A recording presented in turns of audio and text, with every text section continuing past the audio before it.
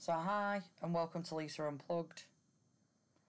Join me as we talk about historical missing items from a whole room right up to a samurai sword and all in between.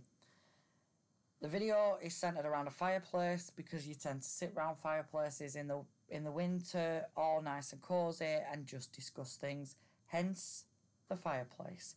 So enjoy. Let's get started. So the first thing we're actually going to talk about is the Amber Room. Now, the Amber Room was in the Catherine Palace near St. Petersburg. I say was because in World War II it went missing. It was looted, dismantled, and basically went missing. Now, the Amber Room is made up of amber panels backed with gold leaf and mirrors. Now, in 1944, it was said to be in the basement of a castle. Now, unfortunately, that castle was destroyed. Hence us losing the only documentation we had of the room because it was no longer there. That was the last place that they knew about it. Now, there's 450 kilograms of amber panels that make up this room. It's a priceless piece of art. Now, the pressing question is, where is the Amber Room? So the next item on the list is the Florentine diamond. Now, it's also known as the Tuscany diamond. It's of Indian origin and it has a weight of 137.27 carats. It has a yellowy green tinge to it. Now, it was cut for Charles the Bold, Duke of Burgundy. Now, on the 5th of January 1477, it went missing. Now, apparently Charles was wearing it when he was in the Battle of Nancy. Now, when he died, somebody was said to have taken it off his person. Several people, including Pope Julius II, is named to have been one of the owners after Charles of this diamond. Yet now it is missing from the public eye. Nobody knows where it is. So the pressing question is, who has the Florentine diamond? So this next one, I, for some reason, feel personally drawn to this and I'm not sure why. So the Hanjo Masamune samurai sword, created by Gogo Masamune between 1288 and 1328 AD, is said to have been passed down from shogun to shogun. Now, this is a priceless Japanese culture.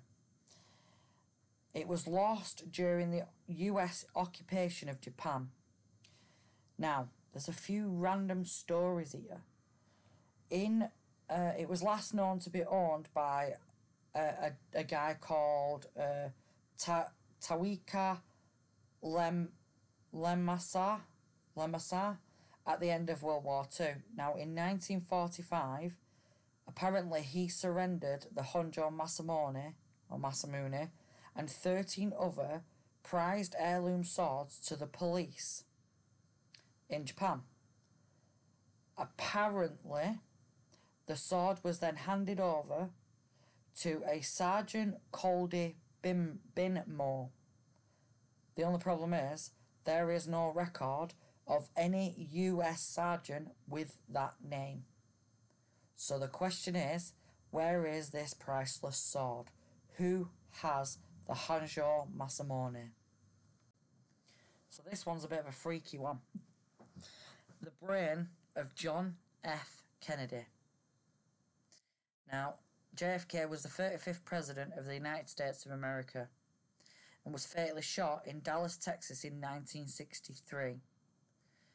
Now, his brain apparently was removed and preserved for further study. There's a few theories out here as to where his brain ended up.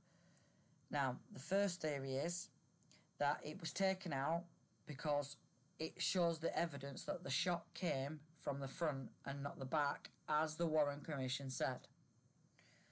The other theory is that Robert Kennedy took it to hide With no ill effects of hiding evidence, he was trying to hide how ill his brother was and how much medication he was actually on at the time.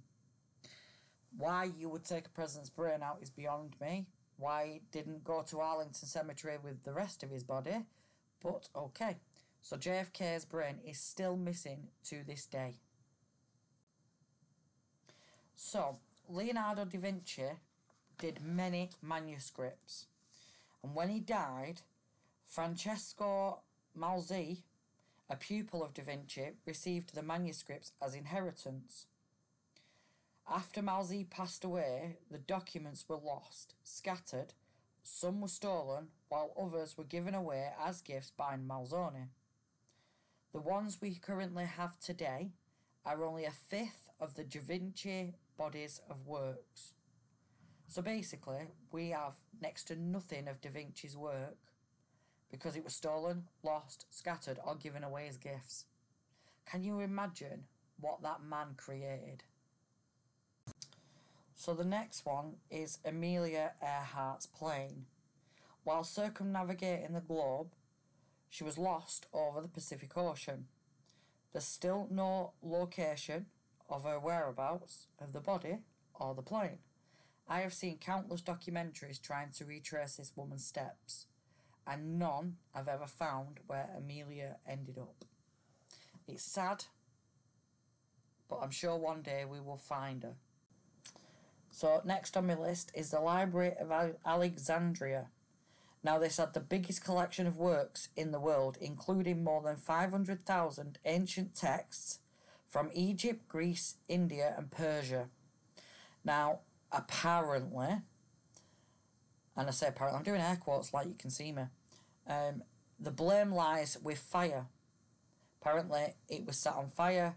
Whether it was deliberate or not is one theory. The other theory claims that the Romans destroyed it, but in actual fact we have very little evidence of what actually happened to this library. Now, for me, this has got all the ancient texts in it. From ancient Egyptian text right up till, not so much modern day, but right up until the start of the Bible, if not beyond that. So what would that library have held? What would that library have told us? It is genuinely a shame that the Library of Alexandria no longer exists. Now, the next one is the Jules Rimet Trophy. This was given out at the first World Cup in 1930, and it was then handed from champion to champion every 4 years. Now, when Brazil won for the third time in 1970, they were allowed to keep it, but in 1983 it was stolen, never to be seen again. I wonder how much that trophy's worth now. Now, this one I'm going to probably struggle with. The complete Bayeux tapestry. Now, this tapestry was 230 feet long, 165 feet tall. It was created in the 11th century and it showed the Norman conquest of England in 1792. Now, the tapestry, unfortunately, was split up to be used by the military to cover military wagons. So basically, they cut a tapestry into strips, which is really nice of them.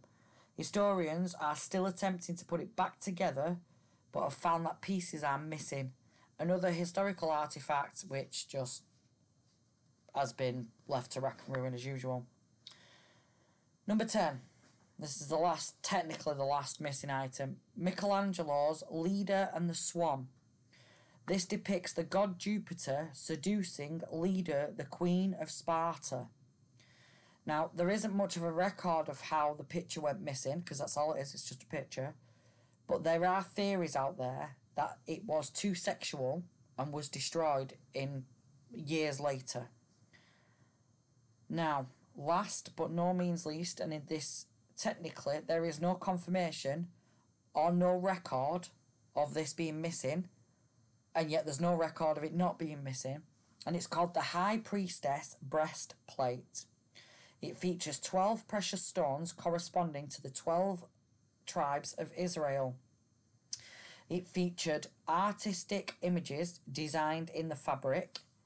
Now, this is where the birth of birthstones came from. The breastplate is a garment worn by the high priest when serving in the holy temple. Now, the rumours that they're saying this was lost and is with the Ark of the Covenant, but that's just a rumour, although the Ark of the Covenant is still missing. Now, according to legend and history, this breastplate with the 12 birthstones on, because that's what they called them, is the reason we now have birthstones. I did, after reading that today, I actually went and looked at what mine and Paul's birthstone was. And mine is diamond. Like, I don't need diamonds, you know. Obviously, we all need diamonds. And Paul's is ruby. And I think it was 2004, they actually changed it again. So we had an original set of birthstones, and then in 2004, they actually changed it and gave us either a new birthstone or changed it from one to the other, because topaz was added in later on after the original birthstones.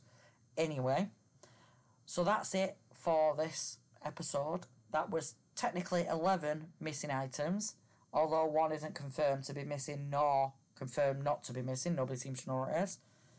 I just hope that someday we find these missing items and actually bring them back to the light of the public and let us see what they actually look like. Have a wonderful evening. Bye for now.